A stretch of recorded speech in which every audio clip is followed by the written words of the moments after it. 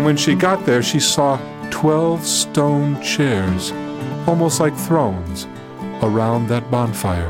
What was I thinking? I was not a cook.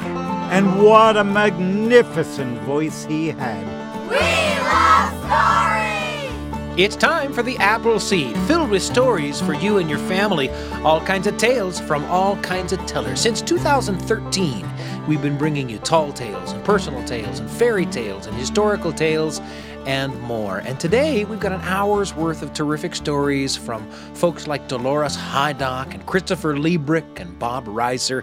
And we're going to start with a story by Dan Keding, the Chicago area storyteller. Tells stories from all over the world and some from his personal life as well. Some of the stories that he knows from other lands he got from his Croatian grandmother. And today we're going to share a story from Dan called Strawberries in Winter. It's a story about kindness, about how being good to other people can often bring kindness back into our lives as well. Strawberries in Winter from Dan Keding on the Appleseed.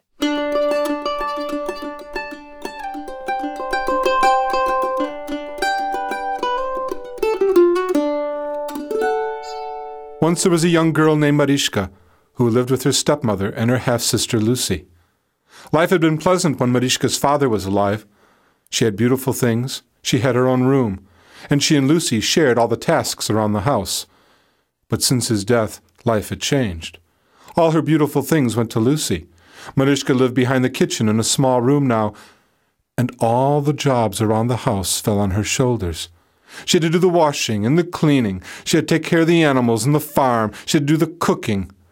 Everything was done by Mariška. And Lucy? She sat up in her room, looking in a mirror, thinking how beautiful she was. And the shame of it was, Lucy wasn't beautiful at all. Mariška was. All the kindness and beauty and love inside her, all the patience, came out in her face, and it radiated beauty. Lucy, on the other hand, was petty and mean-spirited, and not kind at all. And all that pettiness and mean-spiritedness came to her face, and she was quite ugly. As they grew older, the stepmother realized that no boy would ever come and court Lucy as long as Mariška was around.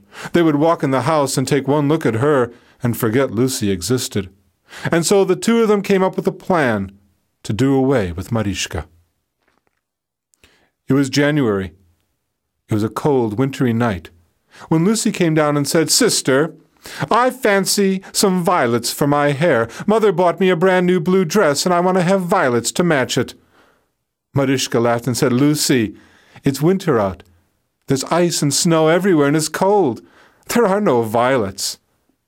But her stepmother grabbed her from behind and twirled her around and said, "You do what your sister tells you, child. If she wants violets, you'll go find her violets. And don't you come back without them." And the door was opened, and she was thrust out into the cold night.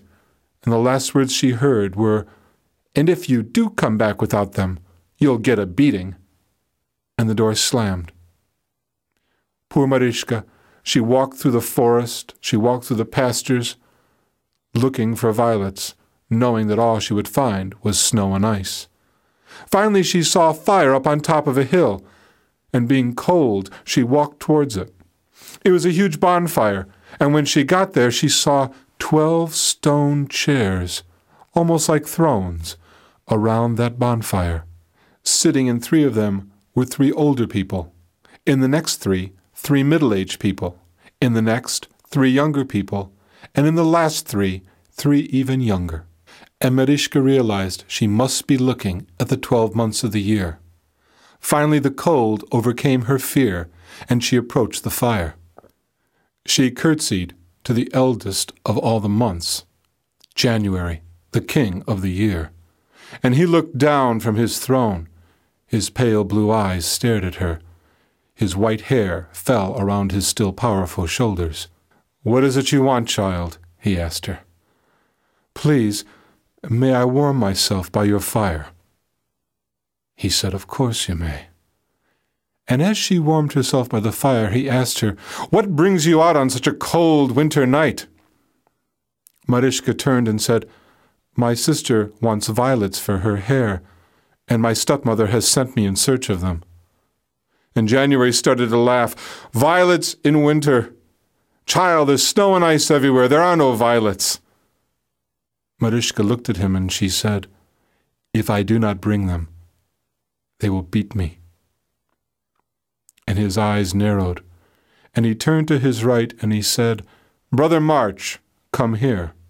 And March approached January's throne, and January took the wand that he held in his right hand, and he held it to his brother March. And the minute March took hold of it, the snow and the ice disappeared. Warm winds came up, and a field of violets spread before her. March said, "Pick them quickly, child." And she picked an apronful. She curtsied and thanked them, and she ran home. When she came through the door, her stepmother said, "Didn't I tell you not to come back till you—" And then she looked down and saw the violets in her apron.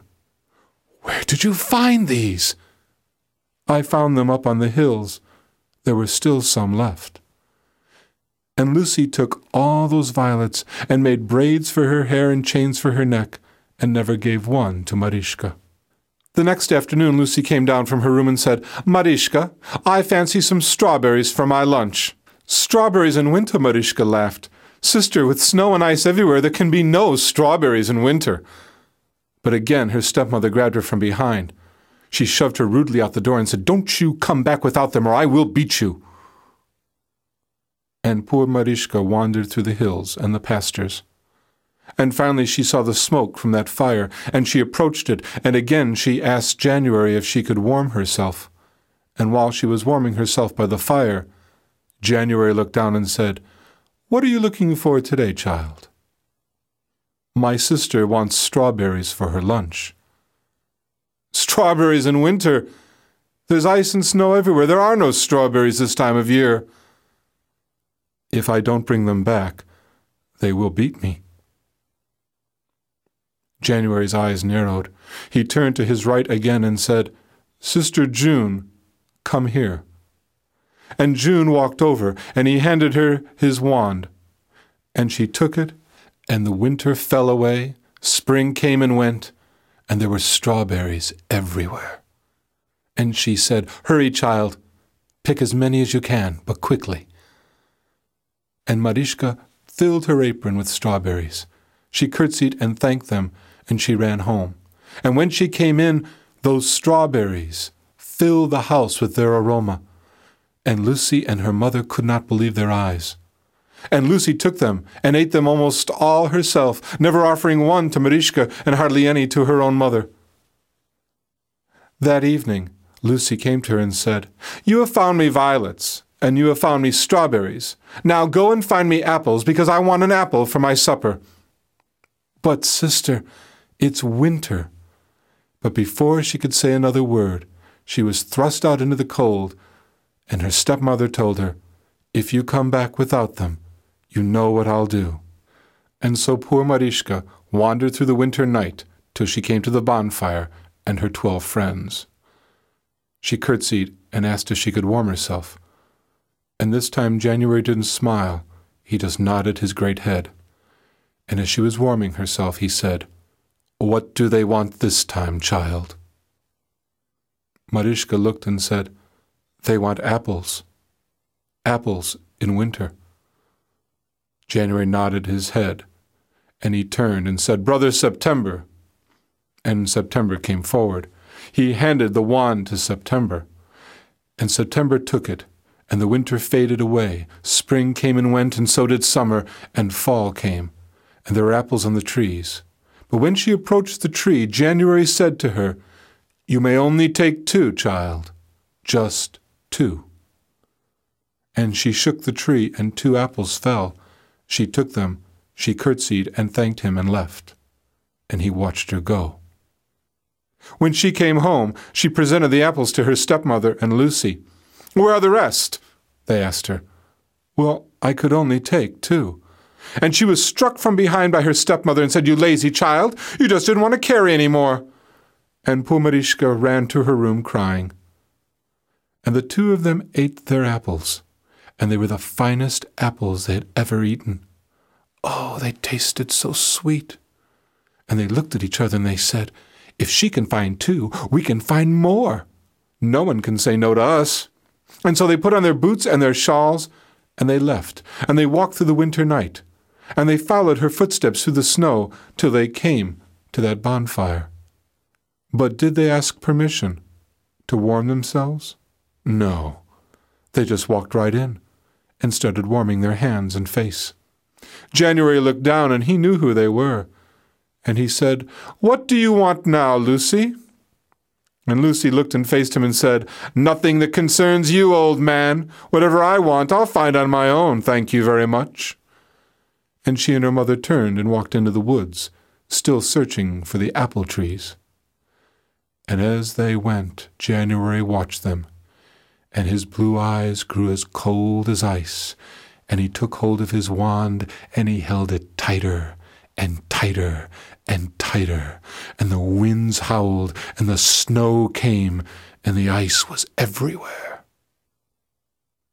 Now Marischka waited for her sister and stepmother to come home for a long, long time, but they never did. And some people say she married one of the boys in the village and settled down. Others say she became a great farmer in her own right. Whichever ending you choose to believe, for Marischka, I'm sure it was much happier than the ending that her stepmother and Lucy met. Strawberries in Winter from Dan Keding. Pleasure to bring you that tale as a beginning to our hour. After a quick break, we're going to be back with more stories, including a tall tale from Christopher Leebrick about a sassy pet fish. You won't want to miss a word. I'm Sam Payne. You're listening to The Appleseed. We'll be back in a moment. Welcome back to The Appleseed. Here's Sam Payne. It's great to have you back with us on today's episode of The Appleseed.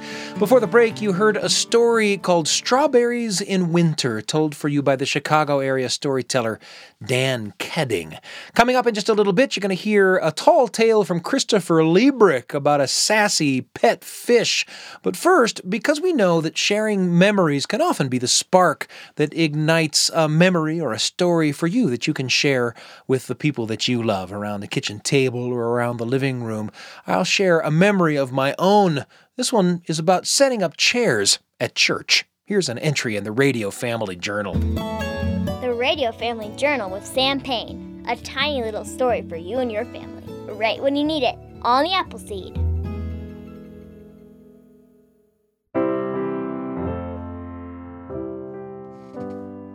I have a church job. Maybe you have a job at your church too. Part of mine is that every other week I go set up chairs in the space beyond the chapel. These enormous accordion doors open up at the back of the chapel to the space that's usually the basketball court, but on Sundays is used for extra folks who come to church but can't get a seat on the pews in the chapel. And twice a month I set the chairs up back there. I make sure there's plenty of elbow room, plenty of space between chairs for a time such as this. Still, I probably set up 60 or 70 chairs back there. A lot of people have church jobs like that. At my church, there's no regular cleaning staff on what is really a pretty big building, so members of the congregation take turns each Sunday. 3 or 4 families are assigned to show up at the church and vacuum the floor and wash the windows and clean the bathroom fixtures and otherwise get the place all ready for Sunday worship. They usually do it on Saturday. And with everyone in the congregation taking turns, it might be your family's turn a couple or maybe 3 times a year. Now, church jobs, not a big deal, right? Well, I remember some time ago I'm at the church, early in the morning on a Sunday, setting up chairs. It's quiet, and I roll back the big accordion doors, and I start hefting plastic chairs and setting them in distanced groups over the floor of the basketball court. I figure the church has been cleaned on Saturday, and I'll just enjoy my time setting up chairs. Now, basketballs, I see, have been left on the floor of the court. A few people have left drink cups on the stacks of chairs that line the walls. In order to set up the chairs, I've got to move those drink cups myself and take them to the garbage can, and it seems like there's dust just about everywhere. In fact, as I fold back the big accordion doors, enormous dust bunnies roll out from under the doors and waft across the wooden floor of the gym. And as I'm doing this, I can't help but think, come on, guys, someone was supposed to clean this building yesterday. What's going on? And before long, I've given myself wholeheartedly over to this kind of self-righteous whining, this eye-rolling at whomever the anonymous derelict is that was assigned to clean the church yesterday and didn't. I mean, how lazy, right? After all, I'm here early on a Sunday morning setting up chairs. I'm doing my church job. What's wrong with the folks who might have been assigned to clean up all this stuff yesterday, whoever they are? Well, in this vein, I slogged forward, lifting plastic chairs from their stacks and setting them up where people could use them to enjoy the morning's meetings. And I guess, honestly, I was less sore than I'm making myself sound. Some of this is probably for storytelling effect, but I can't let myself off the hook completely. I was bugged as I set up those chairs at the clear failings of the folks who came yesterday to clean. Whoever they were, they had actually done a pretty lousy job. And then, just as I was finishing up, each chair placed in a neat group, the basketball court effectively transformed into an extension of the chapel, I suddenly remembered something. "What's today's date?" I found myself asking right out loud. I pulled my phone out of my pocket and checked the date, and then, just to be sure of what I had suddenly come to fear, I flipped through emails until I found it. It was an email sent by the guy in our congregation who coordinates the church cleaning schedule. And there it was in black and white, an email from that guy sent a month or so ago asking me and my family if we'd take our turn to clean the church this very weekend. And there in front of me is my reply to the guy who sent the email.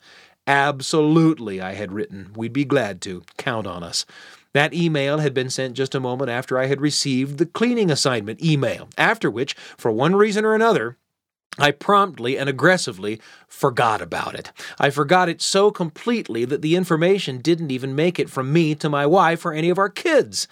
And there I stood, in a basketball court full of chairs, having spent the last half hour complaining about the folks who had been assigned to clean the church that weekend, remembering in a panic that the folks who had been assigned to clean the church that weekend were me. Well, the oversight embarrassed me, to say the least. The self-righteous attitude that I had afforded myself over the last half hour embarrassed me.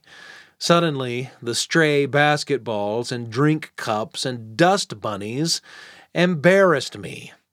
And there are probably a lot of lessons I could have learned that day. Here's the one I learned. I imagined my fellow churchgoers showing up in a while for Sunday meetings, and I imagined each of them harboring the same ill feelings as I'd held for the person or persons who had, or in this case hadn't, cleaned up the church on Saturday. And then I thought about that person or persons. I was pretty intimately acquainted with them, with him, and I knew he wasn't evil or malicious or lazy, just boneheaded, forgetful. And I resolved in the future to go easier in my heart on my good neighbors in response to whatever they might have done or left undone or forgotten or inadvertently caused. And in addition to resolving to be more careful at keeping my calendar and writing things down, I resolved to think on my neighbors as I suddenly hoped on that Sunday that they might think on the person that I knew was me. The Radio Family Journal with Sam Payne. A tiny little story for you and your family, right when you need it, on the Appleseed. Thanks for joining me for that entry in the Radio Family Journal. Again, we always hope that the stories that we bring you here on the show spark memories and thoughts that you can share with the people that you love. Share them with us at our email address, theappleseed@byu.edu. Again, that's theappleseed@byu.edu. A tall tale from Christopher Leebrick and stories from Dolores Hydock and more coming up in just a moment. First, however, a conversation with a friend.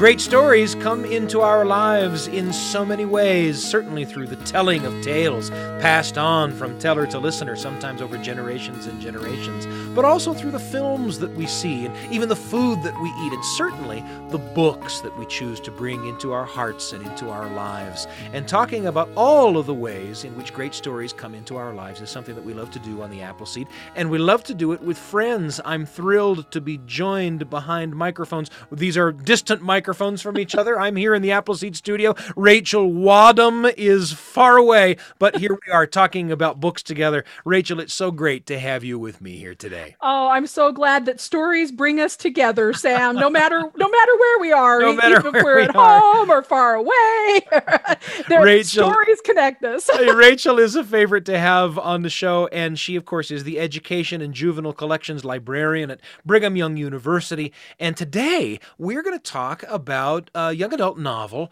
called The Fountains of Silence. Take us into this story, will you? Oh, this is just an extraordinary story. And I can't say enough good things about this book. And it is just an amazingly well-told book. I mean, it's absolutely amazing. It's by Ruta Sepetys, and it's set in Spain in 1957. And if you are familiar with Spain at that period, this is when General Franco was in power, at the end of his power in Spain. For those who don't know about Franco, it was a really dark time for Spain.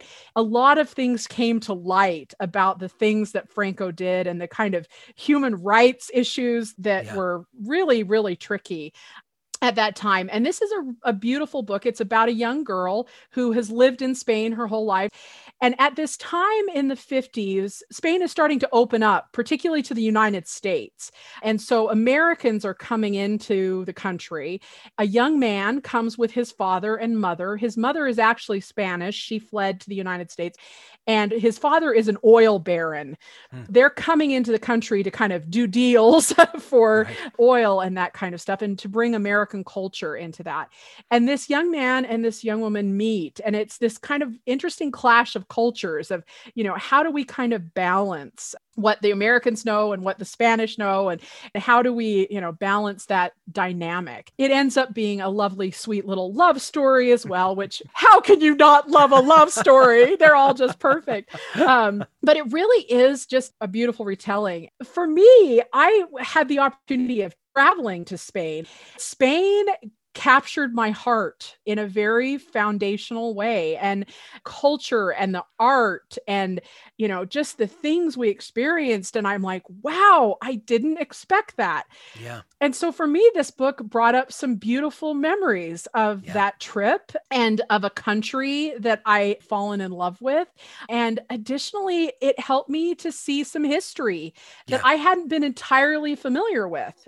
Even having traveled to Spain and been able to be in Spain, I had heard of General Franco. You've heard of these kinds of things, but I never really experienced that. And so this was a wonderful experience for me that kind of juxtaposed my own experience in Spain with this interesting historical experience from Spain, and how those two kind of melded together and actually deepened my love for the country and its people and the things that they had gone through that I didn't significantly know when I was actually in the country. And now imagine what it will be like when you have another experience to go to Spain with this story. Exactly. And some of the things that this story has brought into your life under your belt, Yeah. That's a wonderful thing that stories can do. One of the things I tell people, when they say, well, how can I engage with stories with my kids? And I say, well, if you're going to travel, right now family vacations are tricky,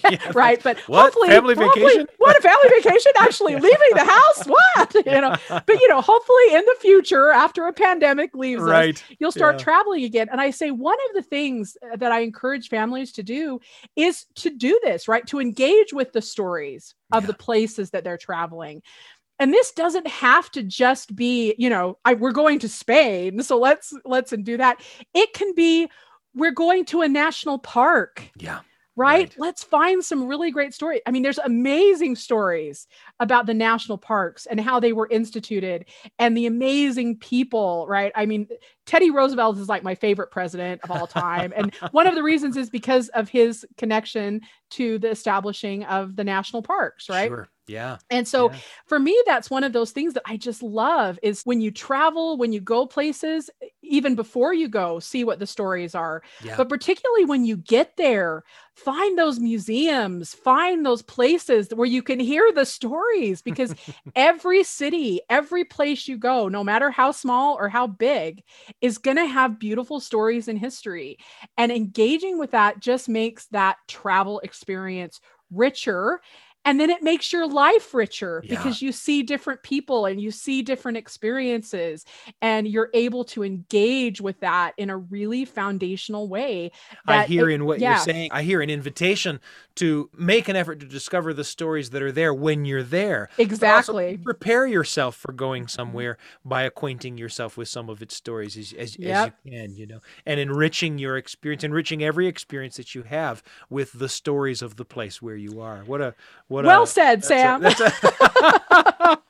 It's always a pleasure to have Rachel Wadham with us. We've been talking about the book, The Fountains of Silence, a YA novel that's worth picking up. I must say that as we chat here, Rachel and I, on Zoom, I can see her Zoom background is so terribly appropriate to her. It is a drawing of an enormous library. Yeah.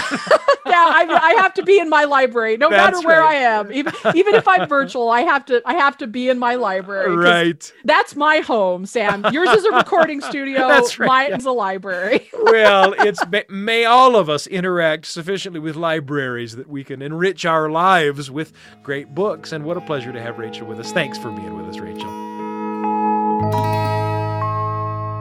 Great stories come into our lives in so many ways. Always a pleasure to chat with Rachel Wadham about a great book. We're going to take a quick break and then back with a story from Dolores Hydock called Sharing the Gold. You won't want to miss it. I'm Sam Payne. You're listening to The Appleseed. We'll be back in a moment. Welcome back to The Appleseed. Here's Sam Payne. It's great to have you back with us on today's episode of The Appleseed. Up next, a story from Dolores Hydock called Sharing the Gold. And in this tale, we follow Dolores through a time when she wanted to do something but lacked the motivation to make it happen. Armed with a commitment to eat healthier and a membership to a local farm, Dolores takes some initiative and finds it a lot harder to reach her goals than she thought she would. And when Mom comes to help out, will things get easier? You're going to find out in Sharing the Gold by Dolores Hydock on The Appleseed.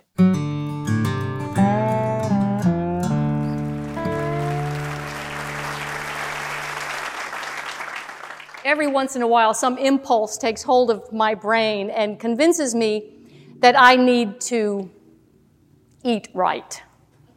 I don't mean diets. I mean, eat healthier, more carefully, more consciously. Fortunately, this impulse usually passes in a couple of days, but a couple of summers ago, I don't know, it just seemed like a really good idea at the time.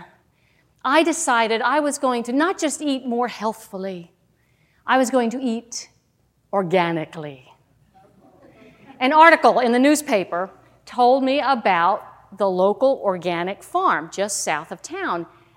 And that farm was going to help me, was going to make it easy for me to eat healthier, better, lower on the food chain, pesticide-free, for a small fee of just a few $100s. I could become a member, a Gold Share member of the organic farm. And every week, all during the growing season, I could go and pick up my Gold Share of the farm's bounty. Fingerling potatoes, purple bell peppers, crispy green apples, carrots, kale, whatever God compost and crop rotation made available that week was going to fill my table with colorful, fiber-filled, vegan variety.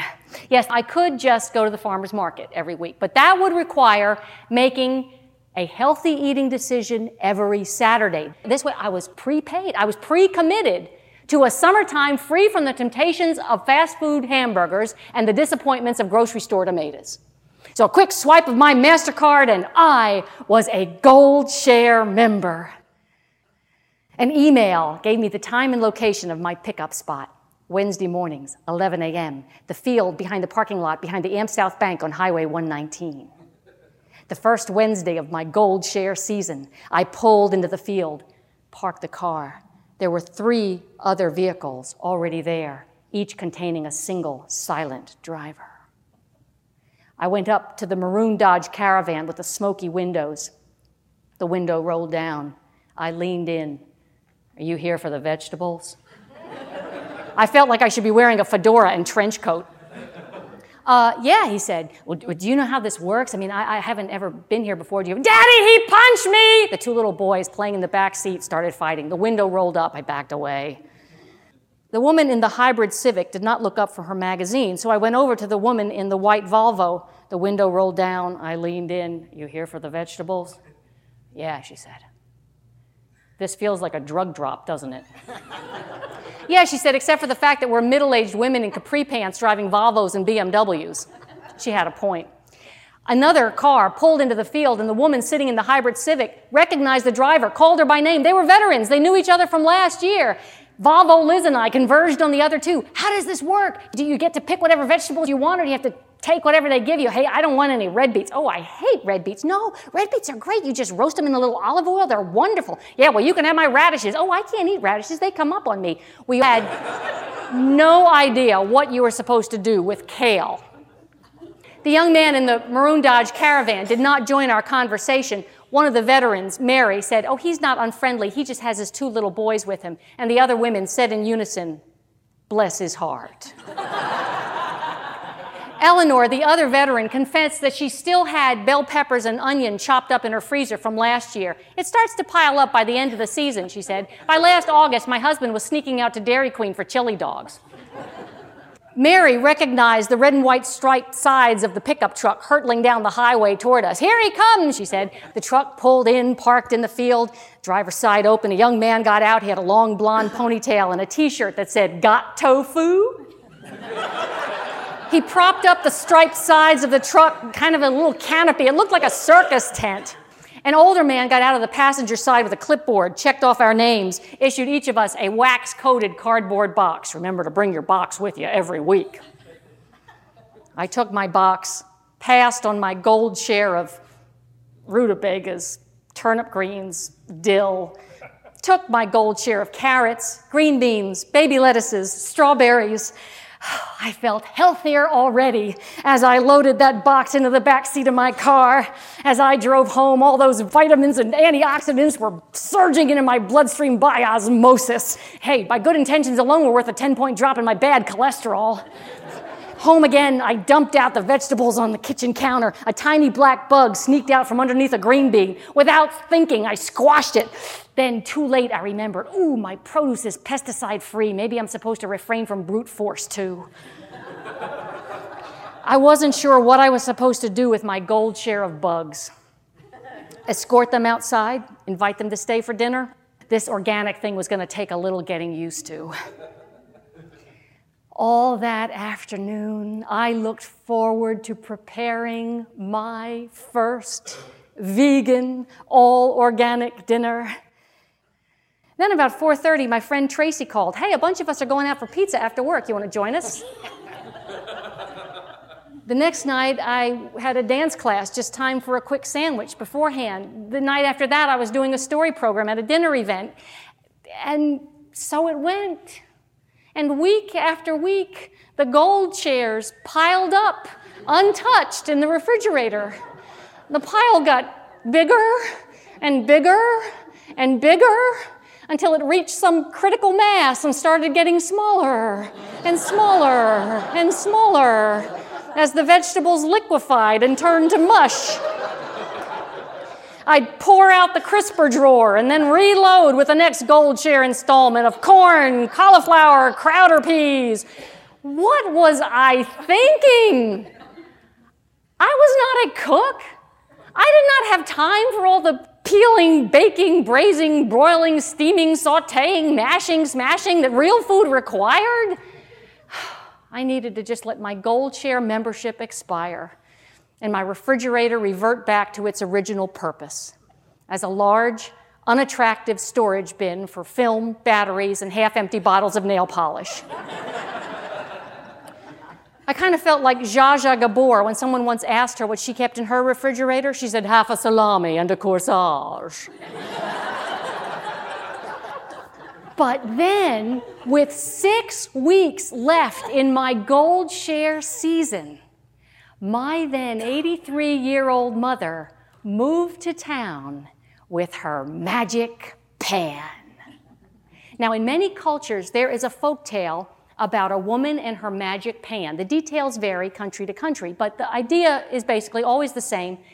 Some stranger comes to town, some local woman helps him out, and in return for her generosity, the stranger gives the woman a magic pan.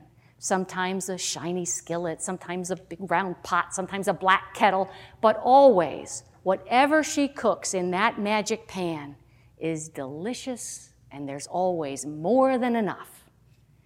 Well, in our household, that was no folktale. The woman was my mother, and the magic pan was a huge, heavy aluminum frying pan that she got in 1943 from the Jewel Tea Man.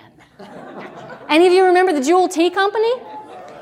For those of you who don't, in 1943, the Jewel Tea Company sold tea and coffee and spices and baking soda, baking powder, flour, those kinds of things out of little brown trucks that drove through residential neighborhoods and sold, in 1943, sold millions of dollars worth of these products to mostly stay-at-home wives and mothers who either didn't drive in 1943 or didn't have access to a car to get to the grocery store easily. The company was hugely successful, partly because their products were good, partly because of the convenience of home delivery, but mostly because of their program of points and premiums.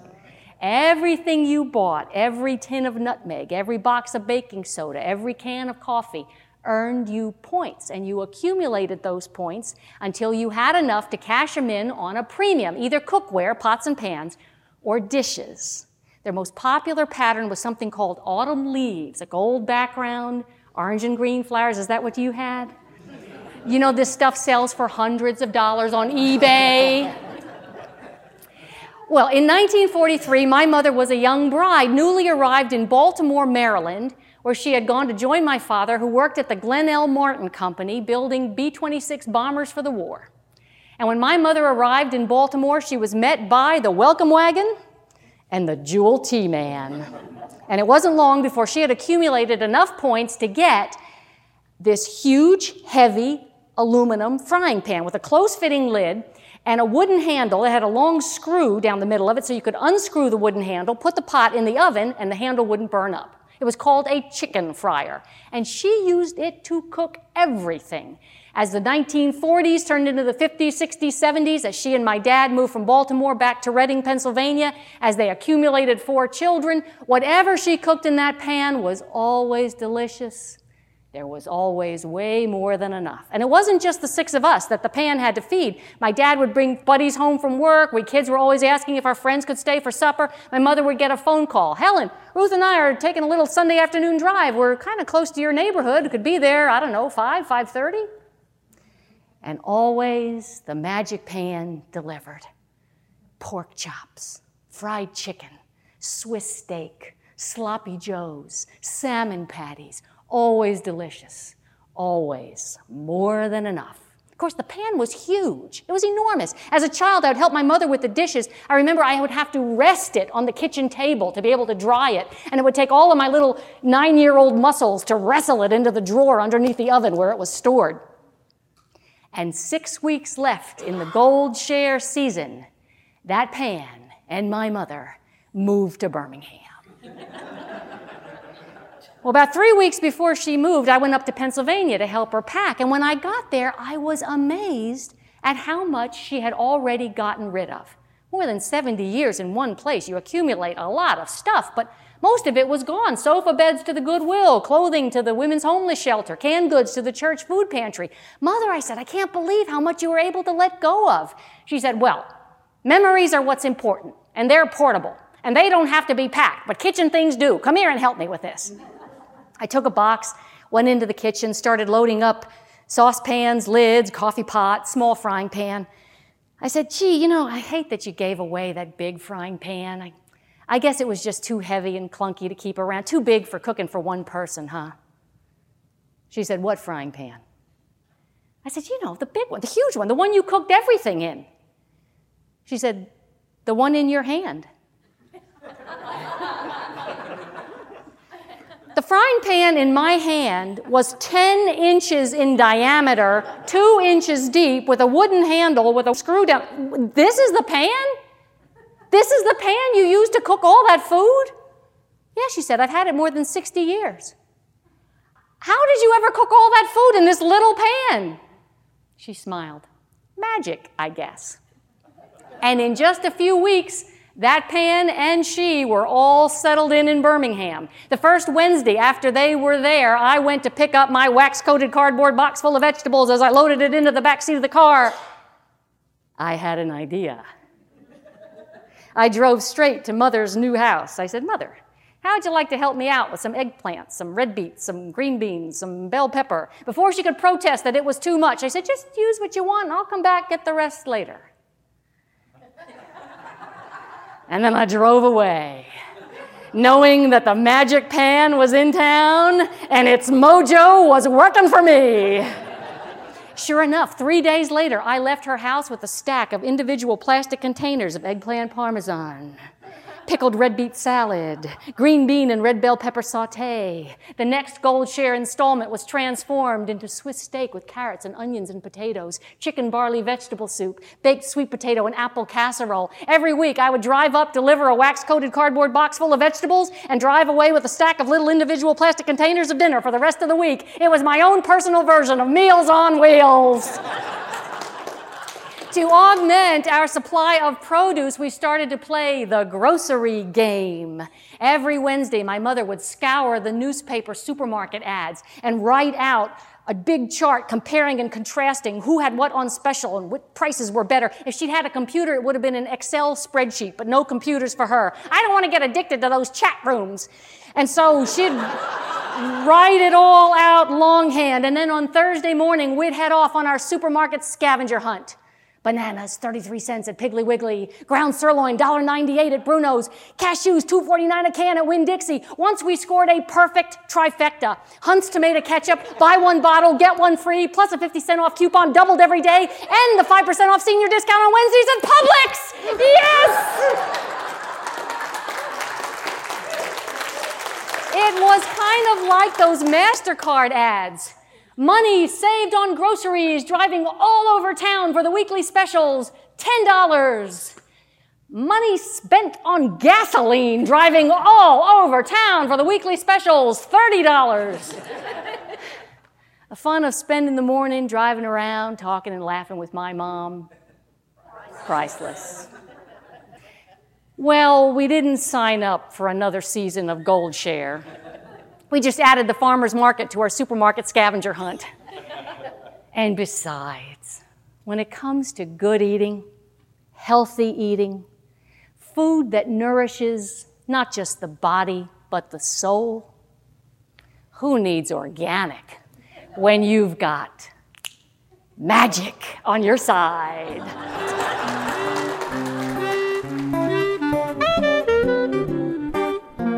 Dolores Hydock with a story called Sharing the Gold. For more of Dolores' great work, you can visit her website, storypower.org. Now, up next, Christopher Leebrick with a tall tale about a cowboy named Tebo living in the Oregon high desert. And when Tebo catches a giant fish and trains it to act like a dog, what could possibly go wrong? Find out in Tebo and His Pet Fish by Christopher Leebrick, here on the Appleseed.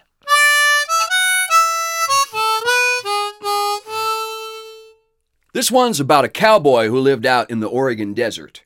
His name was Tebo or Tego, and he worked for one of the best cattlemen around, a man by the name of Pete French. In fact, if you go way out to the Oregon desert, you can still find a little town out there named after Pete French. It's called French Glen. And that is where Tebo lived and worked. And Tebo became famous for the stories he used to tell. And he swore every one of them was true. And at the end of every one, he'd always say, "And if old Pete French were here, he'd prove it."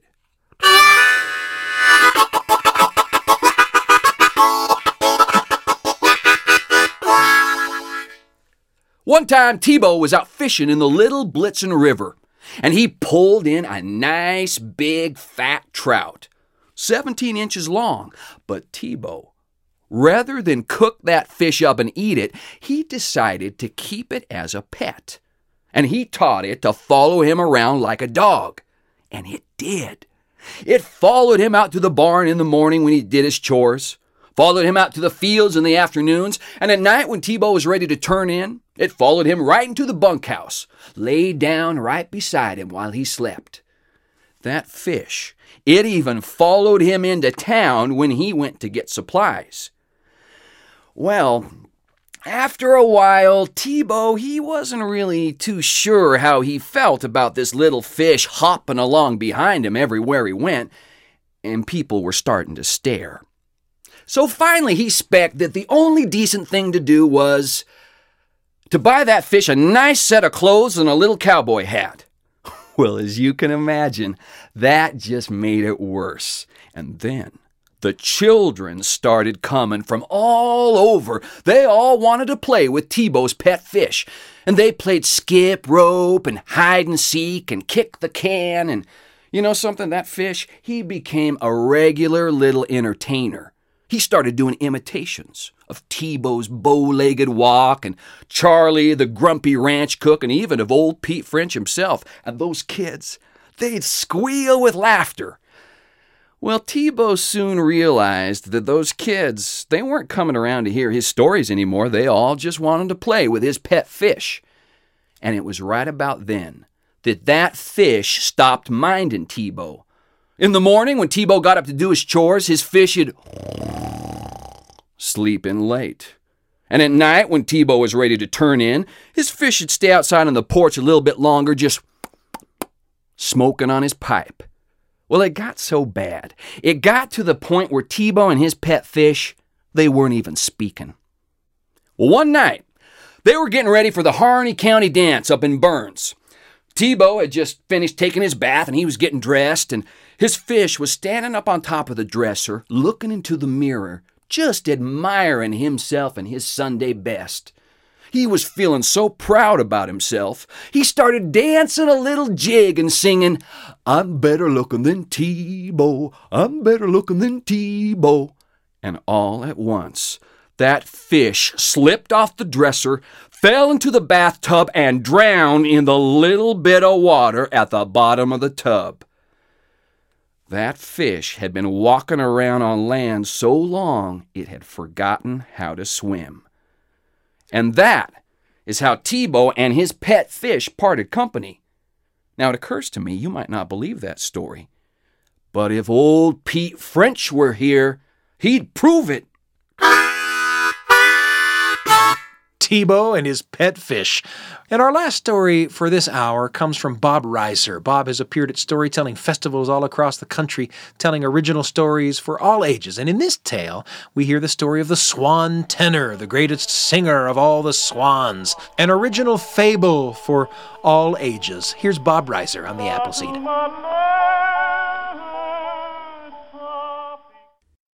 He had a hunk like an angel. A tremulous, mellifluous hunk that thrilled the heart and woke the sleeping birds. He was the great Swan Tenor, and what a magnificent voice he had. There wasn't a creature who did not recognize his great voice honking, "O little swan of a Bethlehem," or an aria from Puccini's Madame Butterball. Whenever they heard him, all the swans swelled with pride and boasted, "He's one of us!" Well, to be honest, the Swan Tenor was pretty unswan-like. For one thing, he wouldn't fly. "I will not flap my wings like some common bird. I am a tenor," he would shout, and when he went on tour, his valet and pilot and chauffeur carried him, 2 supporting his breast, 1 holding up his tail feathers. They carried him across the sky to his waiting public. However, like most birds, the tenor swan did love his food.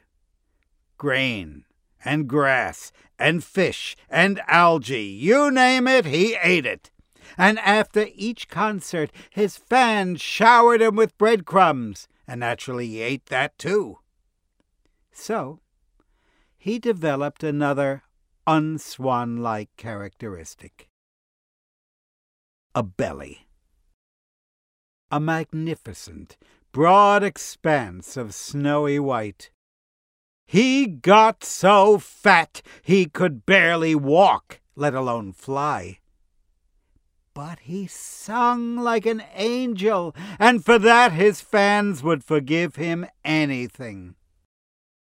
The end of his career began on a concert trip to Peoria.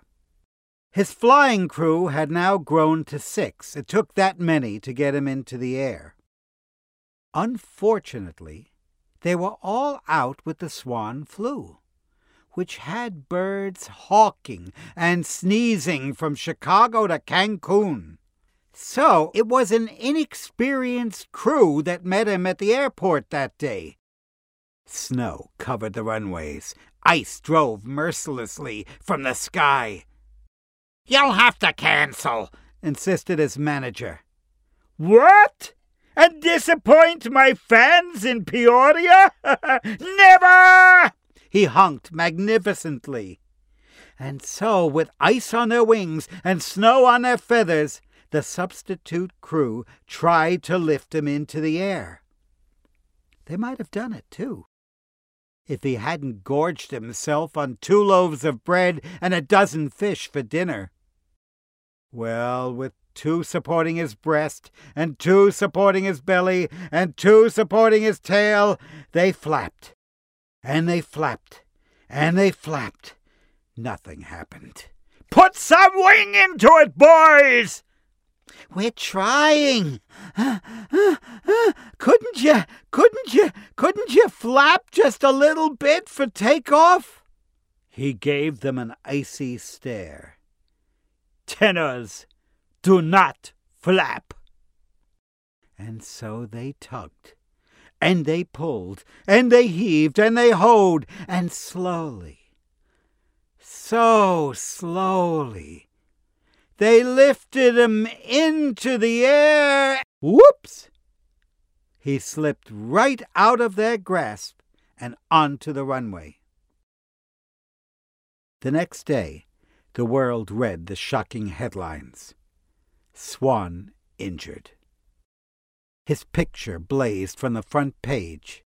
Lying propped up in his hospital bed with his broken leg in a cast, suspended in the air, the great bird proclaiming to the world, "I will sing again."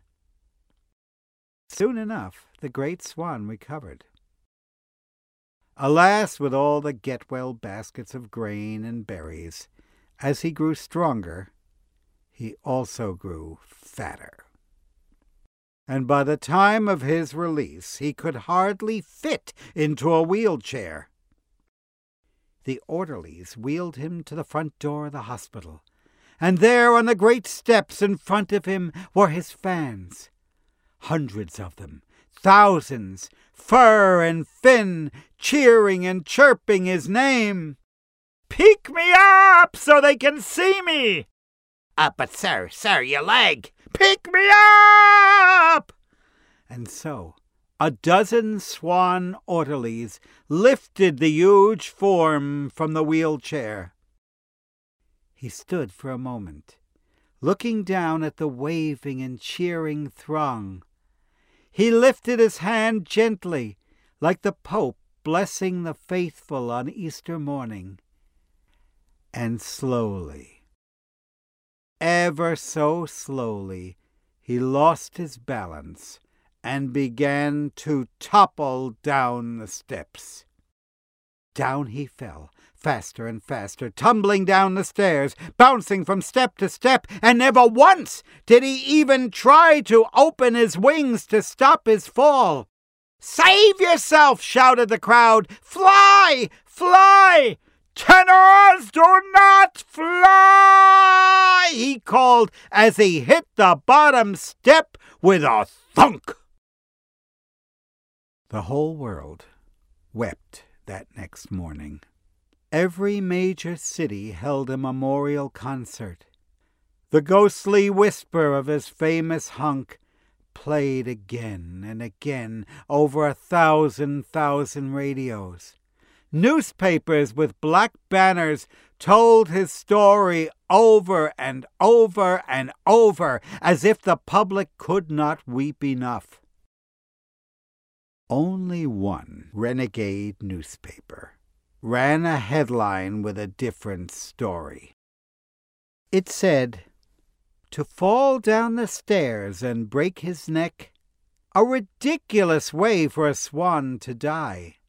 But what a ridiculous way to live, to have 2 good wings and never to fly." Obviously, it was not written by an opera lover.